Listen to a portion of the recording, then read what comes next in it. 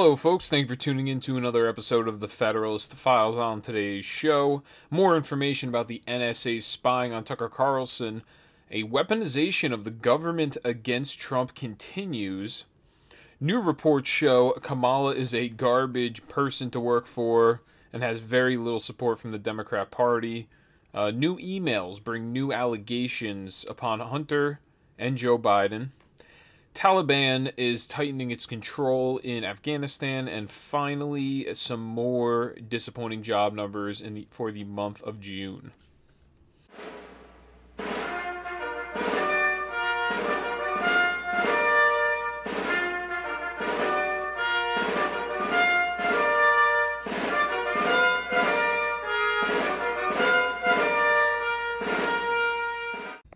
Just a couple of months ago. Some might say that the other party was for defunding the police. I'll let others say that, but that's I am for defunding the police. Yes, I support the defund movement. Why use the word defund? Why use the word defund? And it's like, this is the word that's coming from the street. Many affluent suburbs have essentially already begun pursuing a defunding of the police in that they fund schools. Not only do we need to disinvest in police, but we need to completely dismantle the Minneapolis Police Department. The Minneapolis Police Department is rotten to the root.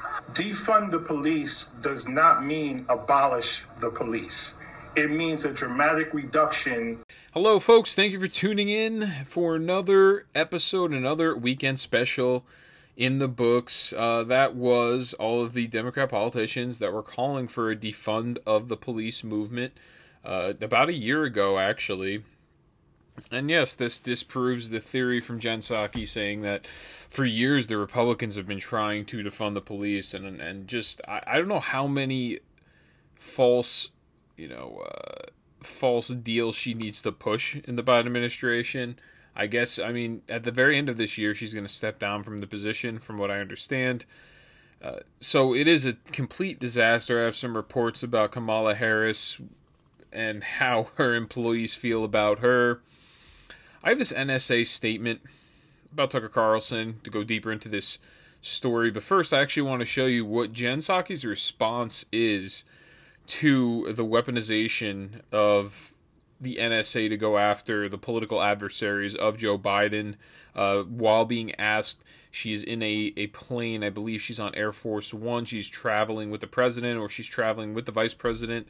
And she's asked by a reporter while on a plane. I have the audio here for you now, and I will play that. Play clip 6.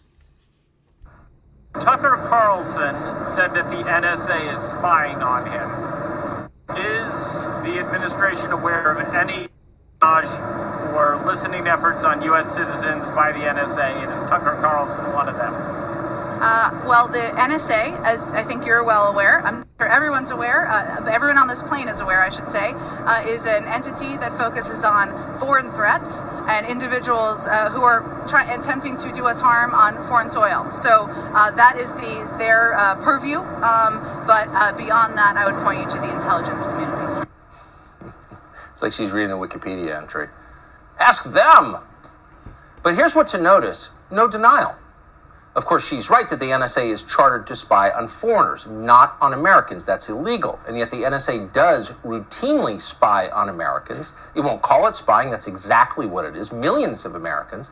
And sometimes it does it for political reasons. And everyone knows this. So that's a segment that we had off of Tucker Carlson's show. Jen Psaki doesn't give a clear answer, just like she has yet to give a clear answer on the border. She keeps saying to go to Homeland Security if you want the numbers of the children that have crossed over the border. I'm going to have some information on that next show. I had a lot of information coming into this show that I'm going to actually have to carry over to the next show, especially related to the illegal alien situation. And I think something like the tally's 10,000 children already during the Biden administration have gone over to the border unaccompanied minors. I think the number now, they're tallying it at around 10,000. It's unbelievable what's going on over there. So here's the actual NSA statement. As it's stated by them, they come out right after Tucker Carlson makes these allegations. I think it's a whole day later, then they actually address it.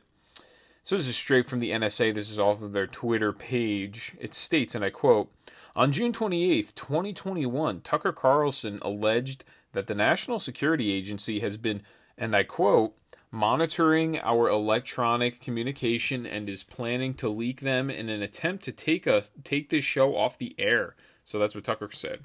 This allegation is untrue. Tucker Carlson has never been an intelligence target of the agency, and the NSA has never had any plans to try to take his program off the air. NSA has a foreign intelligence mission.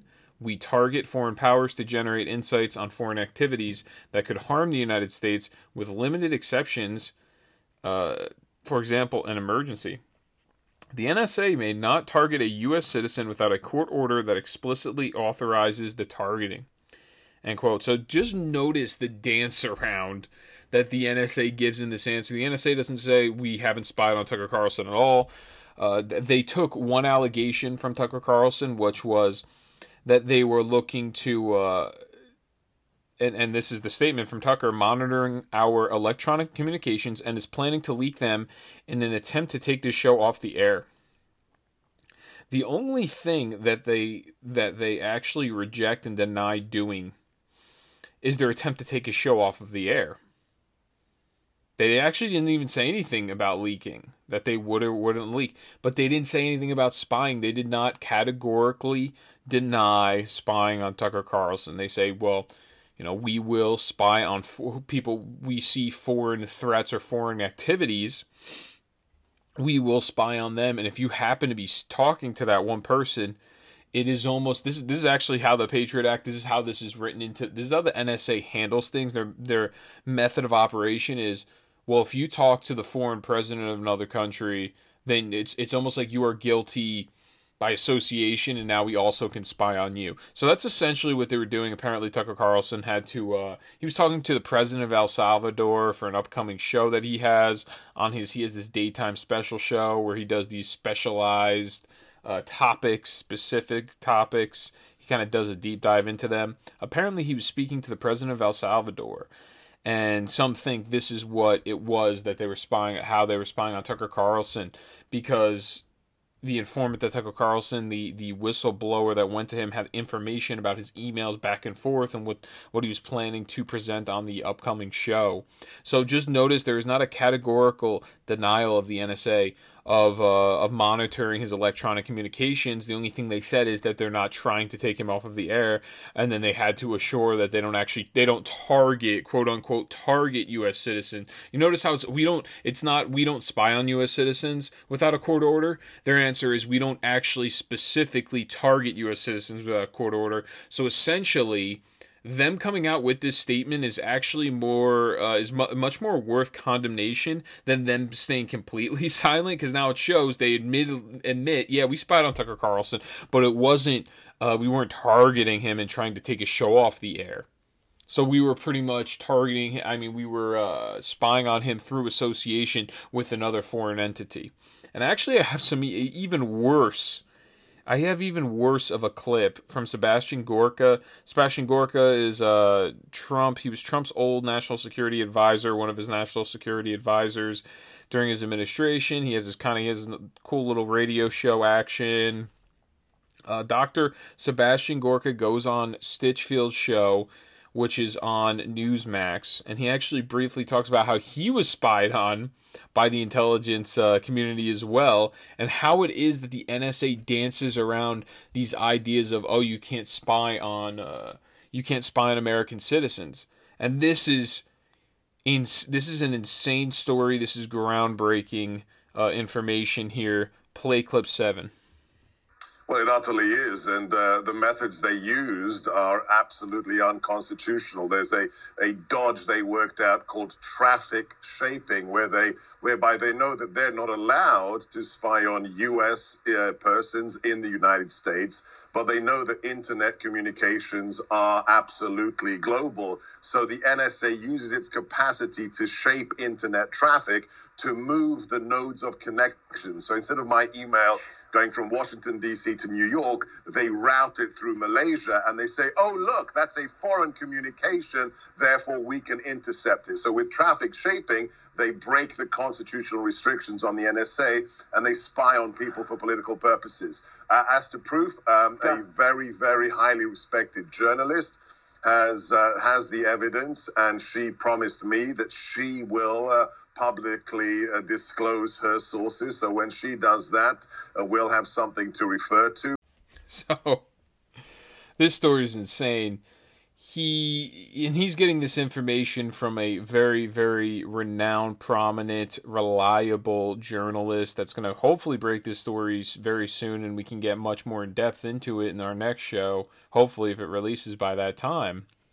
The most important thing is the NSA is doing this system of traffic shaping where they will rewire your internet connection. It's kind of very similar to how a VPN would work. When you use a VPN, it pretty much blocks your IP address. It wires your IP address as a completely different server in another country, wherever you select. So the NSA, what they will do is they will tap into the system. They will move what your IP address is considered. If let's say you're living in New Jersey, they'll take your IP address and they'll rewire everything so it makes it look like you're going out of Malaysia. You're going out of, let's just say China, right? For instance. And because now you're in a foreign nation, now the NSA is open to spy on you. So this is what the NSA will do. I mean, we have a weaponized, not only federal government FBI agency, but also the intelligence community has now been weaponized against conservatives. It's been weaponized against political adversaries of the regime. And when I say regime, I mean, I truly, in the truest, most authentic sense, I do mean a regime, because that's what this is now. This is the weaponization of our federal law enforcement and the intelligence community, just like we saw during the Obama administration when he was using the IRS to go after his political adversaries. Now what we're seeing in this administration is we're seeing the weaponization of these powers, these federal government powers, to go after the political adversaries once again, but now we're going through the NSA instead. And this is a huge story. It's a huge occurrence that this is going on. Now the Trump organization, they pled not guilty. The CFO also, his name is Alan Weisselberg, pled non guilty as well to tax fraud. So this is a Reuters article.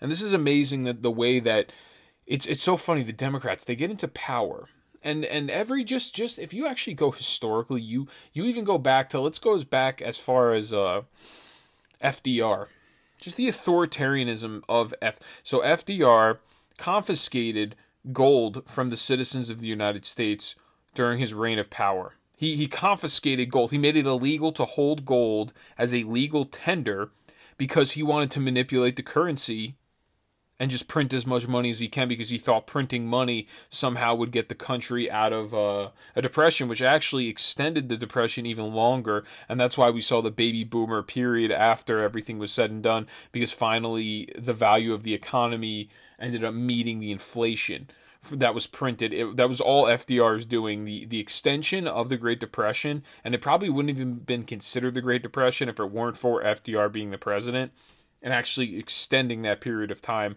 of the Great Depression. He was confiscating wealth from people, confiscating it and just taking it through the government. There wasn't even a redistribution. He was just confiscating the wealth because they had no money. They had to keep printing. The government legitimately had nothing, so they had to take from the people gold, had to confiscate that to fund other things like the war and a lot of his social welfare programs. And we had that, and then we have even now we have Obama, IRS, doing the same thing. There's a lot of stories with the president right after, I'm trying to think of right after JFK got assassinated.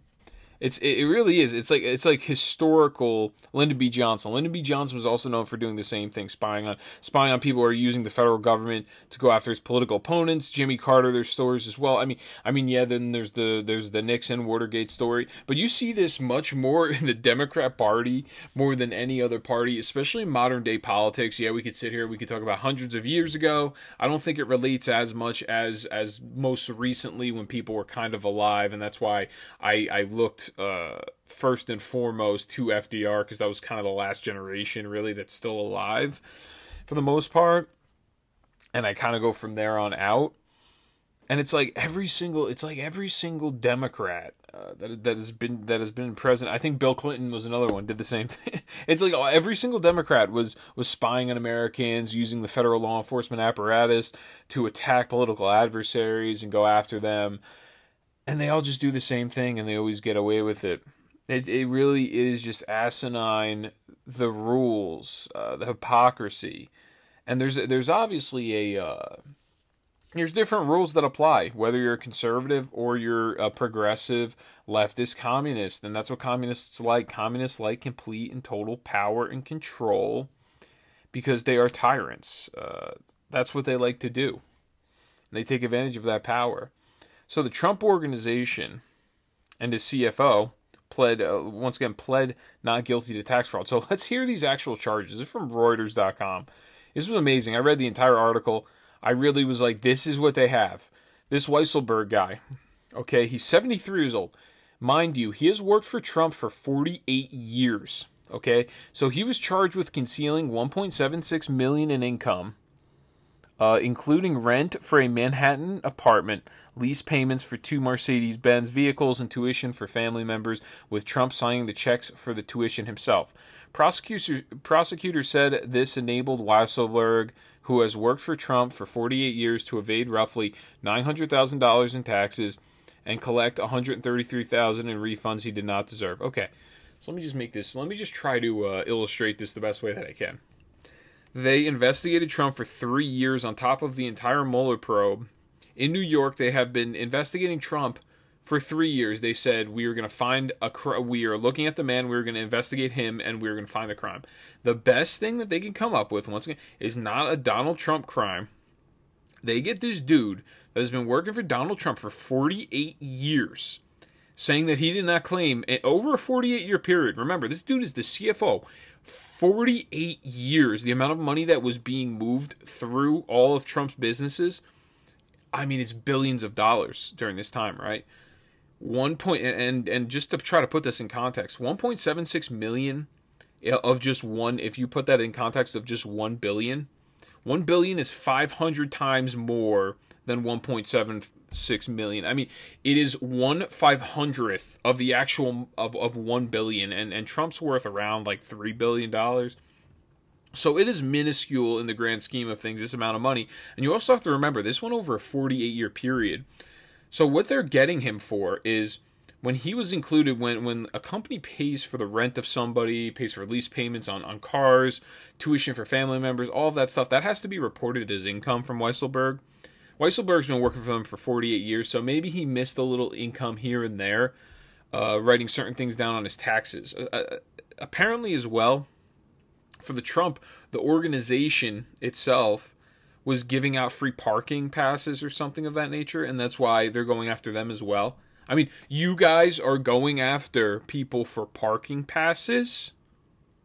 That's what we're doing. The New York District Attorney, Letitia James as well, because it's New York City and then it's the New York, the state, you're going after the Trump organization for parking, for giving out free parking passes and not reporting that on their taxes. That's what we're doing now. We're going after, and now we're going after the Trump administration. We're going after this dude that's 73 years old, and apparently the charges are like, if he's guilty, it's something like 15 years. Pretty much, it's a life sentence at this point. It's 15 years in prison. We're going after this dude for $900,000 of taxes over a 50-year period, and the taxes aren't income taxes. These are taxes from things that were paid through the company. It was like when you swipe it on your company card and the company pays for it and all these other things, which you should have claimed as income. This is what we're going after people for petty crimes. I mean, I wouldn't even consider dodging taxes. Honestly, I wouldn't even consider it like a crime. I would consider it much more like a misdemeanor. I know the government would disagree with me, but the government's precedent over time, they've been consistently wrong. They thought slavery was okay for a certain period of time as well. So I think that the fact that they're going after Trump's CFO over $900,000 in taxes, that's what we're gonna do now. And over 3 years, this is the only thing they were able to... I mean, Trump may be the cleanest guy to ever be the president of the United States, especially in the modern era, I would say 100% for sure. Probably not all time, just because you got the founders. But if you had to tell me within the last 100 years who is the cleanest president of all time, I mean, it might actually be Trump. I mean, the dude's impenetrable. He's solid steel. I mean, they can't do it. They can't get anything on him. They've been investigating this dude for the last, 6 years. And the best they can come up with is we got a couple people that are around him. We can't get him. We've yet to get him. We can get a couple people around him on petty crap because we're tyrants and we're authoritarians and we have to do something. But really, they don't have anything. They've yet to get anything. Just want to point that out. So, reports. Kamala Harris treats her employees like crap. A Daily Caller piece. I have 2 different articles about this. This is hilarious. Vice President Kamala Harris's office is reportedly an abusive environment where staffers are thrown under the bus when things go wrong, according to 22 current and former staffers who spoke to Politico on condition of anonymity Wednesday. Much of the ire from current and former staff is aimed at Harris's chief of staff, Tina Flournoy, allegedly routinely blames lower-level staffers when initiatives fall through and often ignores input from staff, the sources told Politico. This is hilarious. So her staff hates working for her. She's obviously a deeply unlikable person. She must not have any charisma. She must be difficult to work for and work with. Especially, you don't want to work for the vice president, just in a political sense. If you want to work for anybody, you want to be part of anybody's cabinet. You want it to be the president, because you don't want to be the runner-up person. Because then there's no clout to that. You can't walk around D.C. like the swamp rat that you are and brag about the political position you have in government if you're working for the vice president. And they don't see this vice president. They don't see Kamala Harris as the future president. Obviously, she's deeply unlikable. She doesn't really have a great, successful career. She kind of slept her way up to the top, and that's just me speaking frankly. She imprisoned more and more people, and kept them on longer sentences so they can pretty much do the slave work for her in California, and it made her look better as an attorney, as a prosecutor. I mean, it's amazing.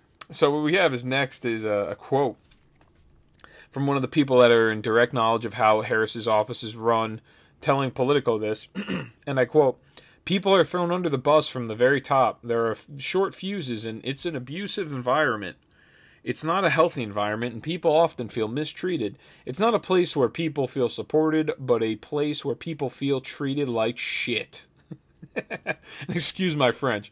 So I have another one as well, an Axios story actually about employees working under Kamala, and this is where I said there's a very extreme distrust, not only distrust, but a feeling of incompetency for Kamala Harris. They feel, these people that work under her actually think that she's incompetent as well. They don't see her as the new commander-in-chief, even if it's not Joe Biden in the future. People are thinking, it's time to get rid of Kamala Harris and get somebody else in there. And this is from Axios. This is a specific Axios story. I have Breitbart covering it, right? It's written by Wendell Husebo. Vice President Kamala Harris's aides are in a panic on Friday, stating she is effing up and perhaps shouldn't be the heir apparent for 2024's presidential race because she could not defeat whomever the Republican Party puts up, end quote. So Axios reported this, and I'm quoting here, one Democrat operative said about the 2024 concern that most Democrats aren't saying, "Oh no, our heir apparent is effing up. What are we going to do?" It's more that people think, and I quote, "Oh, she's effing up. Maybe she shouldn't be the heir apparent," end quote. So when they say heir apparent, they just mean the next person kind of in line to run for the presidency. They're afraid that whoever the Republican Party puts up is going to defeat Kamala Harris, which, I mean, if it's a Ron DeSantis, I think that he would mop the floor with her, unless if the Democrats try to throw the election, like they may have done last time. Other White House aides told Axios Harris's office is a shit show with poorly managed people who don't have long-term relationships with her, and overall operation sometimes visibly out of sync with Biden's. 2024 is the elephant in the room, Axios reports. While Biden aides overwhelmingly believe he'll be the Democratic nominee, they also know he'd be 81 years old when seeking re-election. But, and I quote, many Democrats, including some current senior administration officials, are concerned she, as in Kamala Harris, could not defeat whomever the Republican Party puts up, even if it were Donald Trump. End quote. So yeah, Joe Biden's not going to be able to make it to next election. I'd be very surprised if he did. He's not even making it right now as the president. They have to hide him. If they can't do that, this is exhausting for not only the American people, but as well as his administration, the people around him. This has to be exhausting for his family as well. Just keeping him in the closet this entire time, pumping him full of whatever drugs they do to keep him cognizant to an extent to be able to carry out the faculties of looking good in front of the corporate media. And really what they're afraid that Kamala Harris will not be able to beat the next Republican nominee, which is, that seems to serve very true. I've yet to see any redeeming qualities from Kamala. She has that creepy cackling laugh. She's deeply unrelatable. She reminds me of Hillary. And thus far, if you just look at results of the administration, there's nothing here that's impressive. Even her going down the border wasn't impressive. She didn't even go to the location that she was supposed to go to.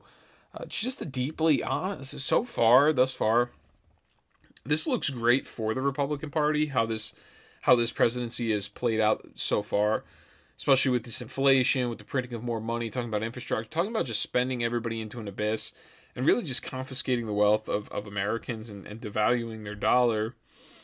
And we've seen a raise in pretty much everything, all prices across the board. We're looking at a new program where Biden wants to legalize a bunch of illegal aliens, wants to pay for more and more social programs through taxing the middle class. And it's not taxing the middle class, just printing more money, which devalues the middle class's dollar, as it does everybody else, but who it has the biggest impact on is the middle and the lower class. There's across, I don't know of one thing that I could sit here and tell you that I deeply approve of from the Biden administration. I think some of this foreign relations stuff with China in terms of not listing a lot of these telecommunications companies on the New York Stock Exchange, I think is a good thing. They're kind of somewhat walking in the Trump administration's footsteps in terms of some of these tariffs with China. They still have the tariffs going. Now, in terms of their actual rhetoric and standing strong against China, they've been doing a terrible job of it thus far. But we're going to have to see how this all plays out here. I don't see any redeeming qualities of the administration. I don't see any of the liberals online bragging about how good of a job the Biden administration is doing comparatively to how Trump did his 4 years. But that's also because these liberals are stupid and they don't really pay attention to the actual news. And they're more obsessive over race, and they're more obsessive over gender, and it's Pride Month, and these semantic stupid games that the liberals and the progressives, communists play in order to really just manipulate the news story, the news cycle. So no one knows about any of this stuff. No one knew about any of the Hunter Biden allegations before, and now we actually have new emails that are raising new allegations about Hunter and Joe Biden's dealings. Once again, I don't really like to go into Hunter Biden unless if Joe Biden is related to it, and it's a Joe Biden abusing his power in favor of his son, putting his son in front of the American people or other countries. So Jonathan Turley, I got this straight off his website.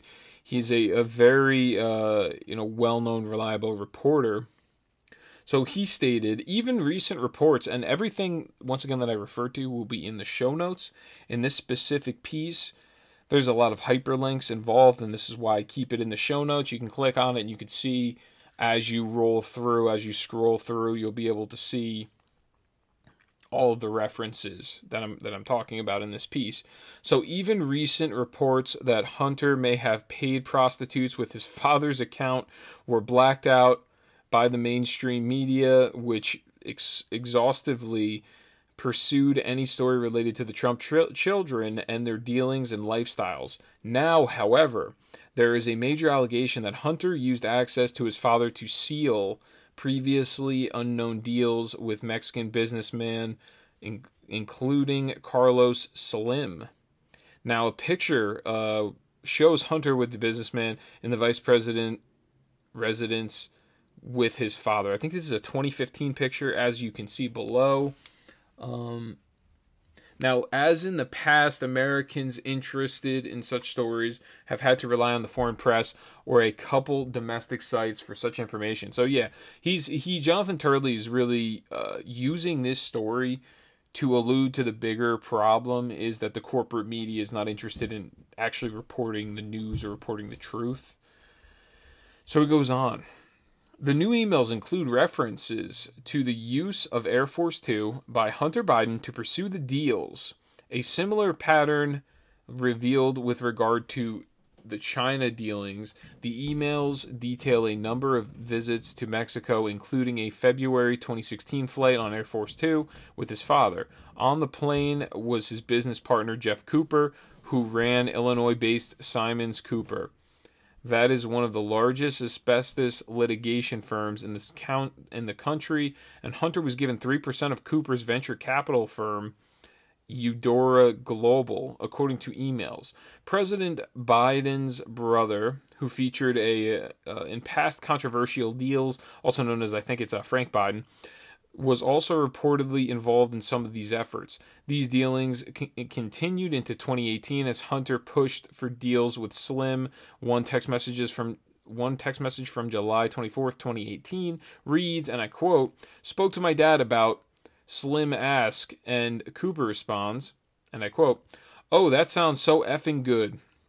So yeah, we had Joe Biden's son, Hunter Biden, on Air Force Two, on a government plane or airliner, pursuing these business deals with not only China, but also pursuing these same business deals with this businessman from Mexico, and what was his name again? Mr. Slim, Carlos Slim, and his buddy Jeff Cooper, who's part of this Cooper's Venture Capital and all these other big corporations as well. And these emails detail, and remember, this is while Joe Biden is the vice president of the United States. It wouldn't have been a problem if he wasn't, but that's when Joe Biden was taking advantage of his power and passing it along to his family members and hooking them up with special secret deals to influence the way in which he would conduct his job in the future. It was a form really of lobbying, but lobbying for international powers, international players to get to his son, get wealth to his son in his pockets, as well as his brother Frank Biden. It really is unbelievable. These stories just continue to pop up. You get more and more out of them, and most of these stories are kind of from the New York Post. He links them once again in the piece. But they continue to come out, and there's just no reporting done on it. It really is just pathetic, how our media right now is completely complicit with the regime. A judge approves unsealing linking Ghislaine Maxwell to the Clintons. This is a post-millennial piece written by Nick Monroe. And it's the Daily Mail, who recently actually reported on this. They announced a breakthrough in the unsealing documents related to the case. Presiding Judge Loretta Prezeka ruled that the dozens more documents about Maxwell's various dealings will be made public within the next 2 weeks. So hopefully we hear more about this story. But here's a list of what's actually expected from the lawyers. From what the lawyers demanded, which are the prosecutors, I would assume they demanded, from January 2012 to the present, produce all documents concerning any source of funding for the Terra Mar project, which is Ghislaine Maxwell's nonprofit, or any other not-for-profit entities with which you are associated, including but not limited to funding received from the Clinton Global Initiative, the Clinton Foundation, and the Clinton Foundation Climate Change Initiative, which it's all owned by the Clintons, of course. So yeah, we're going to see hopefully in these next 2 weeks, and I'm sure that the Clintons were smart enough because they're the greatest political crime family in the history of America. They're probably smart enough to cover their tracks. I would think for the most part. They wipe servers. I mean, they know what they're doing. They know they're a little sly politically, and they know that they're corrupt, and they know how to cover their tracks. But we'll see in these next 2 weeks what actually ends up happening with that. So my next story that I have, the Taliban doubles number of controlled Afghan districts since May 1st. Longwarjournal.org is the site that I have. Bill Roggio is the reporter. He does a great job. He has a lot of videos on his Twitter feed, Bill Roggio, Roggio, as well as on this actual piece. If you click on the link provided, you can scroll all the way down. He's going to have a lot of these video clips. A lot of these video clips are showing Afghan security forces just turning over their weapons, shaking hands with the Taliban, and giving up the districts, giving up these lands to Taliban control. Pretty peacefully, might I add. So in many cases, Afghan security forces have turned over district centers, abandoned military bases, surrendered to the Taliban, and handed over their weapons, vehicles, and other war material without a fight. The Taliban's multi-year strategy of gaining influence in rural districts to then pressure the population centers is paying dividends. Prior to the Taliban offensive, which began in earnest on May 1st, the date that the U.S. government originally committed to completing its withdrawal under the Doha Agreement, the Taliban controlled 73 of Afghanistan's 407 districts and contested 210 of them. According to an ongoing assessment by Longwar Journal, the Biden administration moved the withdrawal date to September 11, 2021, the 20-year anniversary of al-Qaeda's attack on American soil, 9/11, which was plotted and executed largely from Afghanistan. So we had, let's just kind of recap here. The Taliban controlled 73 of the Afghanistanians' 407 districts. They were contesting 210 at the time. Now, this was May 1st at this time. Now, the Taliban's control from May 1st to modern day today, about a total of 2 months later, okay?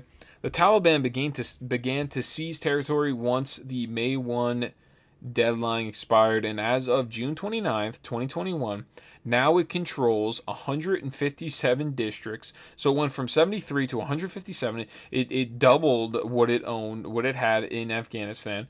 Much of the Taliban gains are in the north. That has put multiple provincial capitals under threat. Taliban fighters have entered the cities of Kunduz and Pul Kumirir and are on the outskirts of Mazar-e Sharif and Talakwan. Other provincial capitals, such as Mamana and Fazabad, are under direct Taliban threat. So the Taliban, it looks like they're gaining more influence in the region.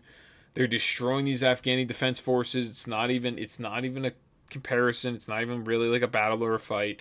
And it's kind of weird. They have this.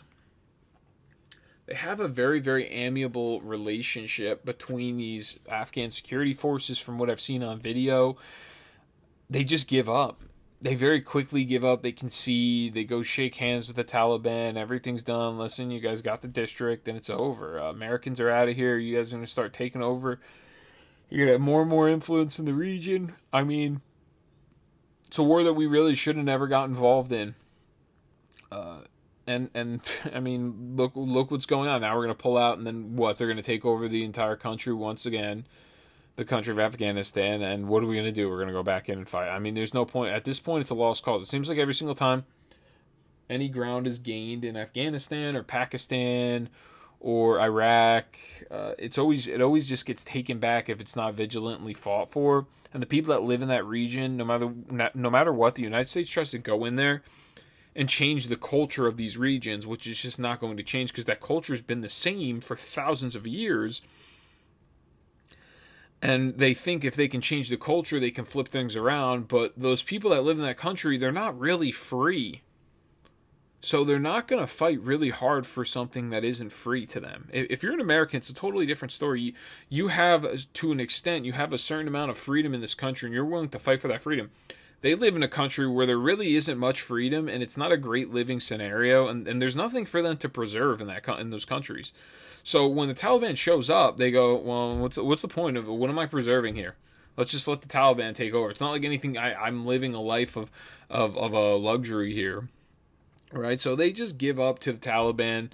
There really isn't, and it's part of the culture there.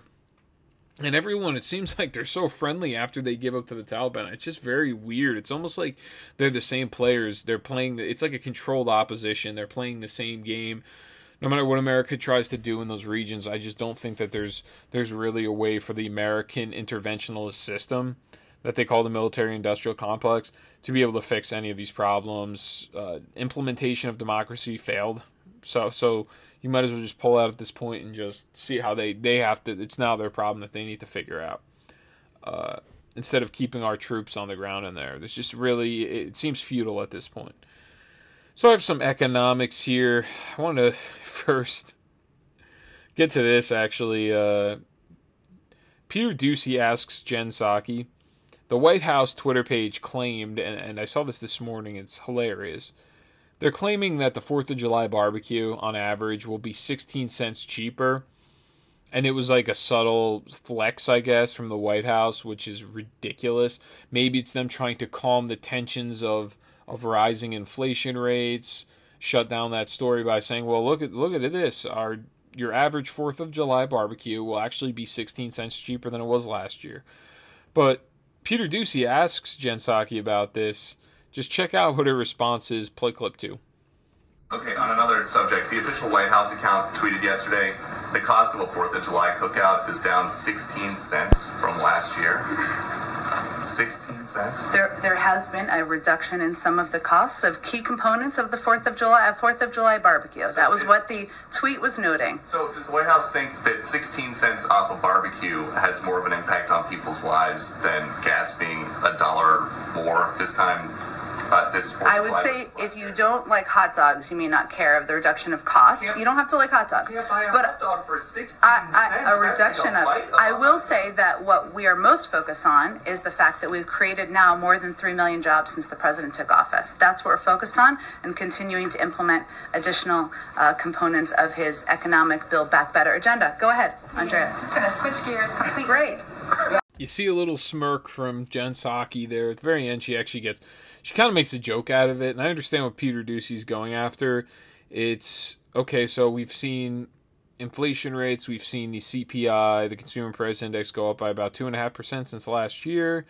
We've seen it monthly continuing to just slowly rise at really an astronomical rate that is, we have not seen probably since pre-Great Depression era, like numbers like that. And the White House should have never obviously posted that tweet saying 16 cents. I mean, 16 cents isn't even a full hot dog like Peter Doocy said. And more importantly is what she hits on is she goes, well, we've already added 3 million jobs to the economy. But she won't say and it sounds great when you say, oh, well, we added 3 million jobs. It sounds like, oh my God, that's so many people that got employed and it's such a great thing. That's just not, yes, that's true, but a lot of the negatives here, they're way worse than the positives right now, and I have a couple articles to prove it. First-time jobless filing falls to the lowest level since COVID-19. Fox Business piece written by Jonathan Garber. So you say, the first time that we've seen these jobless claims a month fall this low is actually pre-COVID-19, which you can say, yeah, that could be a good factor, but then you can also determine that means maybe it's run out, like the amount of people claiming unemployment, claiming that they no longer have a job. It's run out because so many people have already done that. And that's really is the case, and these numbers will show it. Data released Thursday by the Labor Department showed 364,000 Americans filed for the first time jobless benefits in the week ended June 26th, down from the upwardly revised 415,000 filings the week prior. Analysts surveyed by Refinitiv expected a decline to 390,000 filings. So we're still seeing people continue to report jobless claims. And if you do the math, if you do what is 415,000 times, and let's just say that was the average, and it's actually probably even more than that, 415,000 people claim that they're jobless a week during the entire Biden administration. So we're about 6 months through this already. So if you multiply 400,000 times, 6 times 4, 24, then the amount of people that have claimed they are jobless, I'll do the math right now on my phone. I mean, it's like, it's astronomical rates. Since you have 4 weeks in a month, 6 months, that makes it 24 weeks. 24 times 400,000 filings per week of jobless claims. And the math on that comes out to 9.6 million people. So yeah, that's great, guys. You guys added 3 million jobs to the economy, but you also have and this is during your tenure, during your 6 months, you have 9.6 million people are claiming that they're jobless, that they have no jobs. So you actually lost jobs. You're net negative. You guys lost 6 million jobs. You not that you really, and technically, we're really not losing these jobs. These are just people that are going out on disability, or they're going out on Social Security, or they're going out on, and the biggest portion of this is the unemployment benefits that are being given to by the Democrats that no one really agrees with at this point. Especially if you look at the majority of the country, about 60% of people disapprove of these unemployment benefits at this point. They've been exacerbated. They've been pushed way too far. And now they're going to go on, I think, until September now at this point. It's insane. When they passed the bill, I thought to myself, we're going to go all the way up until September. This is ridiculous. When are we going to jumpstart the economy again? And it's still going on. We still have people claiming that they're jobless, and they're just sitting fat and happy on this unemployment right now. If you are a married couple on unemployment in some of these Democrat-run states, you can make $100,000 a year being unemployed. It's asinine. So continuing claims for the week ended June 19th, meanwhile, unexpectedly rose to 3.469 million filings, up from the previous week's upwardly revised 3.413 million. Analysts were expecting a decline to 3.382 million filings.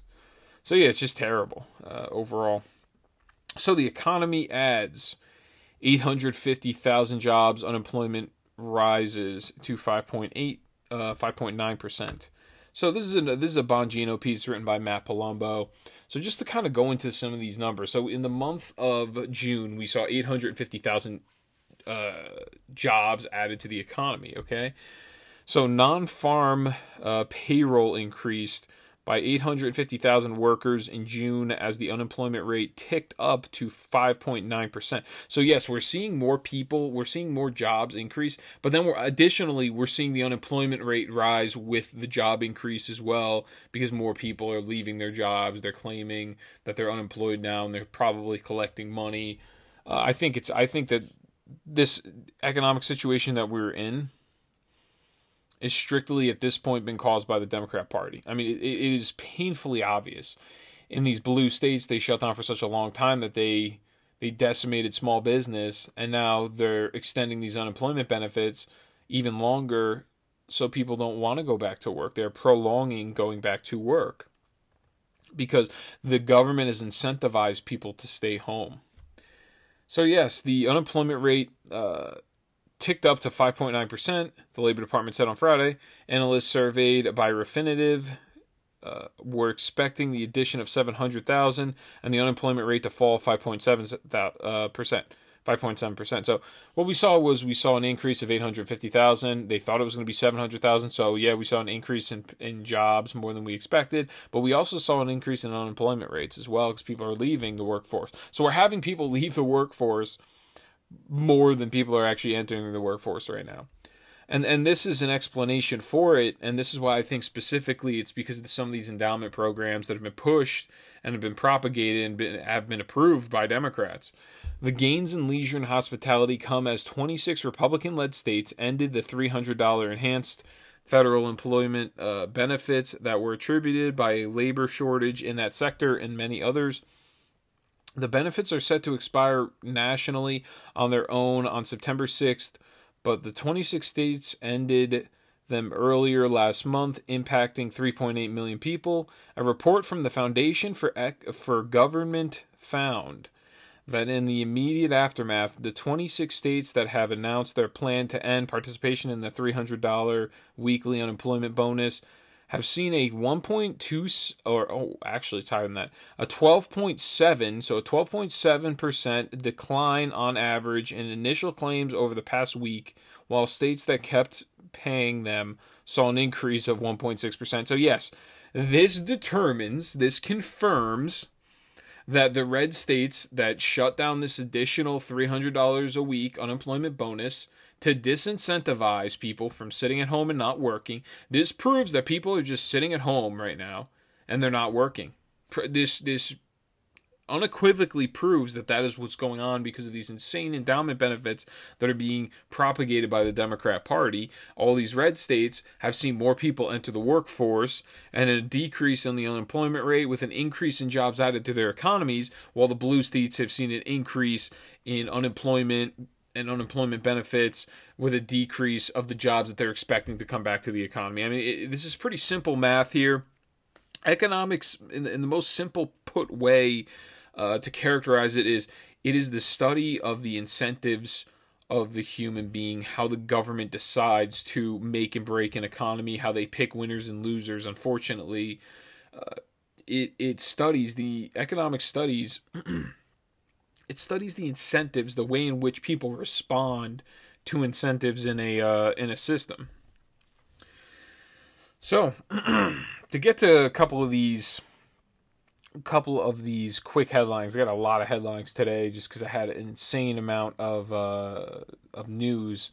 This hammer tosser, I'm not even going to say her name because it's not worth saying, that turned her back on the country during the Star Spangled Banner. She called it racist, and this is what she came up with days later. She probably actually had to look it up and study and try to figure out a way to justify her actions. And they also have seen, what's even funnier is they found pictures of her holding an American flag, being all pro-America a couple of years ago. Now she hates America. They also looked through some of her tweets from 2012, 2011. She's 32 right now, so it was around when she was like 21 years old. They're saying they're a little racist, they're a little racy. Me personally, I don't really find a problem with them. Maybe they're kind of jokey. I don't really hold people to the same standard that the left wing does, but if the left wing is going to make it like everyone's racist all the time, then you guys should kind of hold yourselves to your standard. My standard for you is not really that high. I expect you to go out there and joke around on the internet. I don't think it's the end of the world. It's Twitter. Twitter's not real life. But if it was me tweeting the same things that she was tweeting, I would have been called a racist. I would have called a sexist, a homophobe. She was saying things about white kids and how you should stomp them out, and just these really kind of weird, almost like weird things. Just trying to be funny, but it was kind of not really funny or edgy. But what I really wanted, the most important part I want to go through, is the Star Spangled Banner itself. The part that she claims is racist, and I'm going to debunk it because it's just not true. Historically, it's not true, and in the context of the actual song, in the stanzas, it's just not true. So, the part that we took in our Star Spangled Banner is the very first stanza. There's 4 stanzas in total. It was written by Francis Scott Key, I think that's his name, and it was while he was being taken as a prisoner, I believe, by the British in the War of 1812. He was on a boat, and he was watching the American flag wave while bombs were bursting in it. I mean, the battle was going on, and then he woke up in the morning and he saw that American flag was still there. And then he kind of, he wrote this I don't even really know what to specifically call it, this song or this poetry. So everyone knows that first stanza. I'm going to read off the second, third, and fourth, and I'm going to tell you the problem is in the third stanza when it's a mention of hireling and slave, and that's what her problem is with it. And I'll explain why I can easily debunk her theory, and it's a total myth. So I go to the second stanza. On the shore dimly seen through the mists of the deep, where the foe's haughty host in dread silence reposes, what is that which the breeze over the towering steep, as it fitfully blows, half conceals, half discloses? Now it catches the gleam of the morning's first beam, in full glory reflected, now shines in the stream. 'Tis the Star-Spangled Banner. O long may it wave over the land of the free and the home of the brave. Third stanza. And where is that band who so vauntingly swore that the havoc of war and the battle's confusion, a home and a country should leave us no more? Their blood has washed out their foul footsteps' pollution. No refuge could save the hireling and slave from the terror of flight or the gloom of the grave.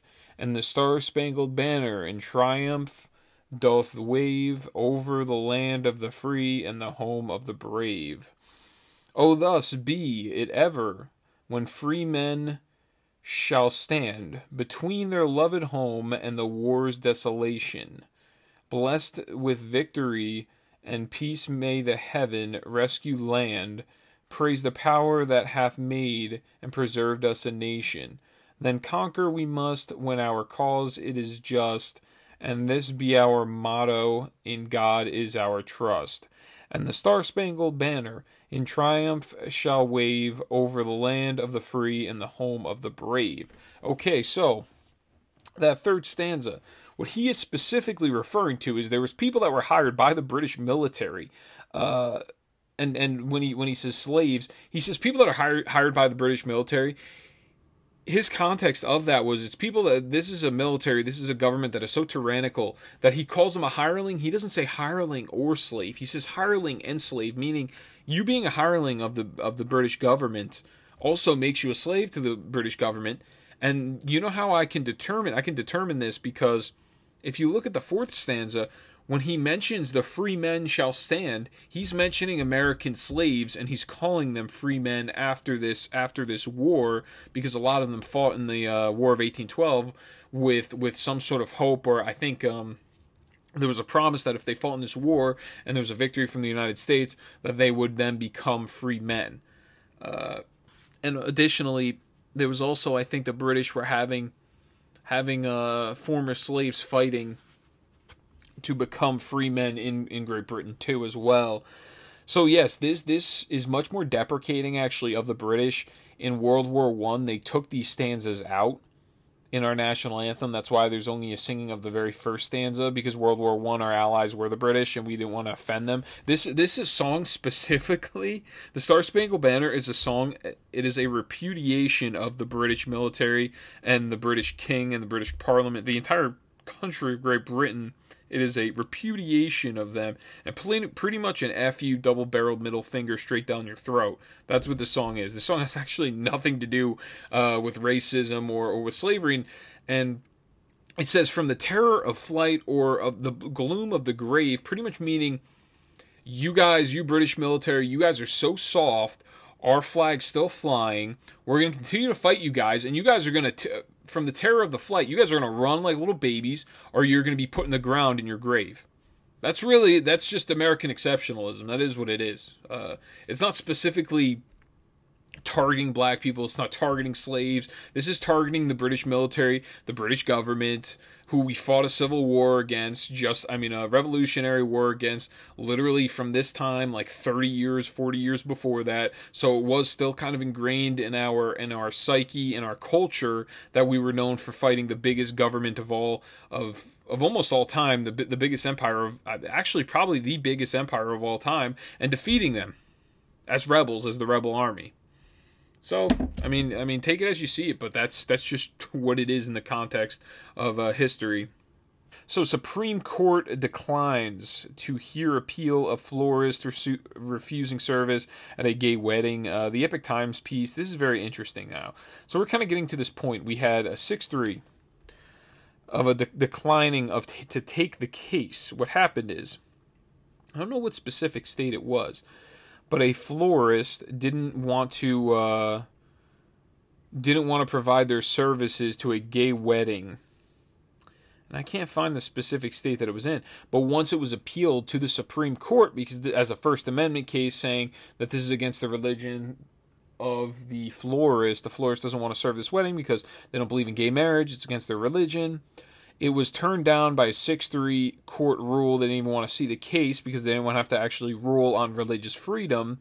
And they just claimed that we're going to go with whatever the district court said. Oh, it was a Washington State Supreme Court. So this is in Washington, obviously super liberal.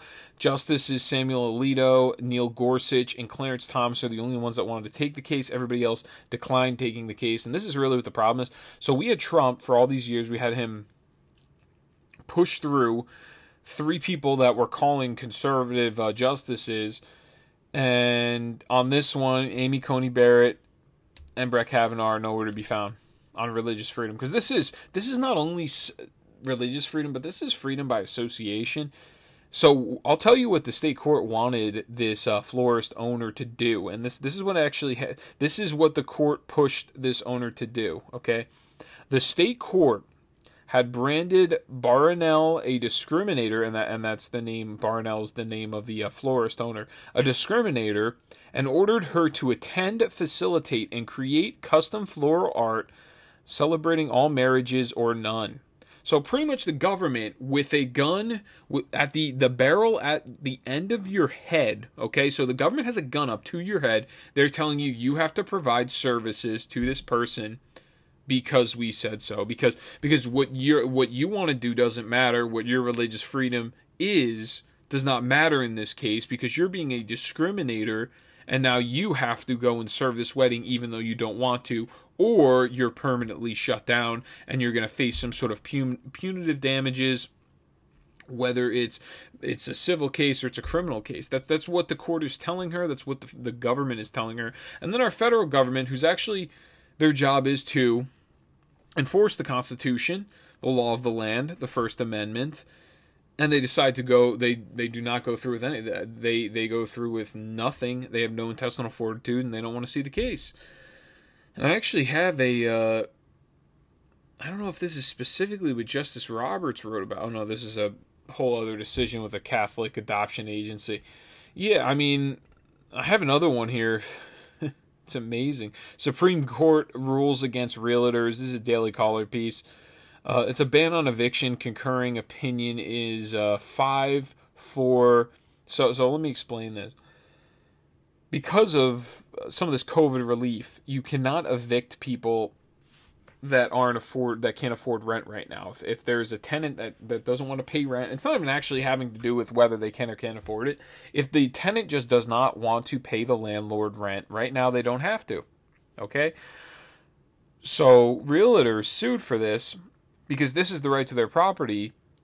And really the government doesn't have any right to tell somebody whether or not they can evict somebody from their own land. This is a property rights issue, right? The Supreme Court rules in favor of the tenant, telling them that the ban on evictions will continue until further notice, which I think is a couple weeks from now or a month or so from now, when it expires from the last bill that was passed. And who knows? The Democrats are going to try to extend this as long as they can. They're going to try to play this Delta variant as long as they can. They want to take as much power away from you as they can, take as much wealth and confiscate it all from you, so you are helpless and you are relying on the government. Right now, the government is making a reliant class, people that are feel their fiscal responsibility is that of the state. So the 5-4 decision to continue this ban on evictions was Kagan, Kavanaugh, Roberts, Sotomayor, and Breyer. So once again, Kavanaugh. I mean, we have these people. We have 3 Supreme Court justices nominated by Trump, right? And they're all dropping the ball. It's supposed to be a 6-3. So the media says it's a 6-3 with Roberts. It's really a 5-4, but it doesn't even look like a 5-4. It's just you got probably 2 really solid.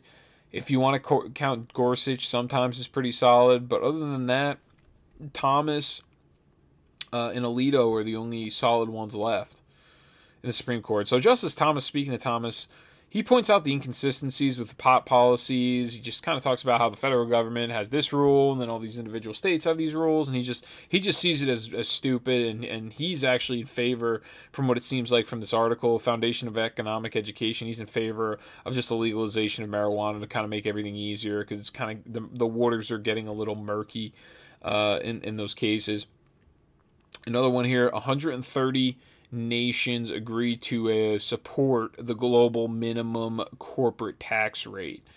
This one I've talked about pretty extensively. It's definitely not a good thing for anybody. It's not good for business. It's not good for consumers. There's nothing good about just taking away the free market incentives and saying everybody else has to have the exact same tax rate, because then it's no longer a free market. The government is picking the winners and the losers. And there's a lot of reasons for that I've went into in prior episodes. But I want to end with this. Kevin McCarthy, he takes one out of the Democrats' playbook when talking about taking down some of these Confederate statues. I'm talking about who was the Confederacy, the Democrats, and this, that, the other thing. Play clip 1. It is a fighting time of our nation. The greatest challenge ever to our Constitution was the Civil War. long and by far. The bill we're voting on today, we voted before. And I supported it. I support it now. But let me state a simple fact. All the statues being removed by this bill are statues of Democrats. Madam Speaker, as I heard the Speaker talk earlier about removing of the 4 portraits of speakers in the hall, the same answer goes for that as well. They were all Democrats. What's interesting, the statues that need to be removed were sent to the Capitol by states that were majority controlled by Democrats, sent to a House that had a majority controlled by Democrats, accepting of these statues. I think the bill should go further. Maybe it's time the Democrats change the name of their party. They may be desperate to pretend their party has progressed from their days of supporting slavery, pushing Jim Crow laws, or supporting the KKK. But let's be honest, at any place, at any time, if those fundamentals rest somewhere, we cannot let them. So yeah, this is why Kevin McCarthy is no one's really a fan of him. The conservative movement is not a fan of Kevin McCarthy. He's a milquetoast Republican. He's pretty much a Democrat. There's a couple things to kind of break down here. These Confederate statues, the reason they were sent to the Capitol building is because it was almost like to make amends between the Confederacy and the Union. And once again, this really wasn't a war that was primarily fought off of slavery. It was a war that was moreover fought over independence of state sovereignty. They felt that there was an overwhelm. Like the South felt like it could split from the North just because they didn't like the North's tyrannical policies, which honestly I actually believe, and I agree with that. I believe in secession from the Union if the federal government no longer serves you, i.e., for example, let's say there are natural disasters that happen in our country, right? So New Jersey has a crazy earthquake, tons of damages. We request federal aid. We get the federal aid from the federal government. Let's say that exact same thing happens to Texas, right? Or let's say they get hit with a hard hurricane. They request federal aid from the federal government, and the federal government tells them to go screw. So now Texas has to stay in the program, stay in the union. What is everyone in the Texas state? What are they paying federal taxes for? They're paying federal taxes to get screwed. I mean, we've seen some of these policies that have been pushed by Democrats very recently have only benefited the Democrat states, especially with some of these unemployment benefits, some of this COVID quote unquote relief, really this COVID stimulus, this spending packages. It is primarily only benefited the Democrat states because the Democrat states have the highest population of unemployed people because they're the ones that have kept their economy shut down. So really what we did is we confiscated all the wealth from all of the red states, all the people that have been working their tails off, and we handed it over to the blue states over this past year. That's what we did instead. So why is it that red states should be involved in the system? If you got screwed by the federal government last year, why would you still want to be in the union? You should have the right, if this is considered sovereignty of the states and states have their own individual rights and their own individual sovereignty, they should be able to secede from the union. There's nothing in the Constitution stating that you can't do that. And that's really what that war was fought over. That war primarily was fought over that. Then they kind of shifted it. Abraham Lincoln shifted it because the British were on the sidelines sitting there waiting to kind of jump in. And he knew, Abraham Lincoln, that optics meant something, and optics would look really bad if the British decided to help the South retain the power of slavery, which indeed is wrong. So he made it about slavery, and then the British kept their heads out of it because they knew it wouldn't have looked good for them to be fighting pro-slavery in a country where they, I think, just at that time, very recently abolished slavery. Yeah, so Kevin McCarthy, I mean, he's a hack. The dude's a hack. You could tell by the way he's up there talking. I mean, it's all semantics. It's all for show. He's not a real conservative, and he just plays the game of, well, their party was do you think the Democrats wear this as a badge of honor when you call them racist, when you call them because they could be all these things, they could be hypocrites, it's a badge of honor because no matter what, the media covers for them. So it doesn't even matter to them. It's a badge of honor.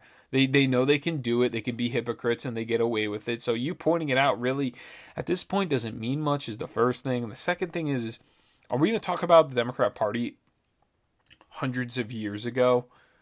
I mean, it's almost pointless to talk about the Democrat Party hundreds of years ago. If you want to talk about the KKK, you can at least say, yeah, the KKK was around somewhat recently, and they were Democrats. If you want to talk about the Democrats in the civil rights era, you could say at least, yeah, that's somewhat recently.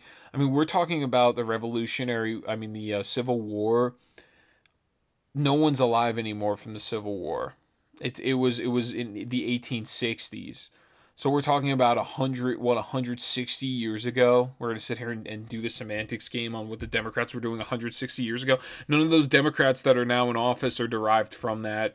They never served with anybody during that time. So it's just really pointless. It's an irrelevant point that he's making just because the name of it's like saying something, oh, well, Babe Ruth.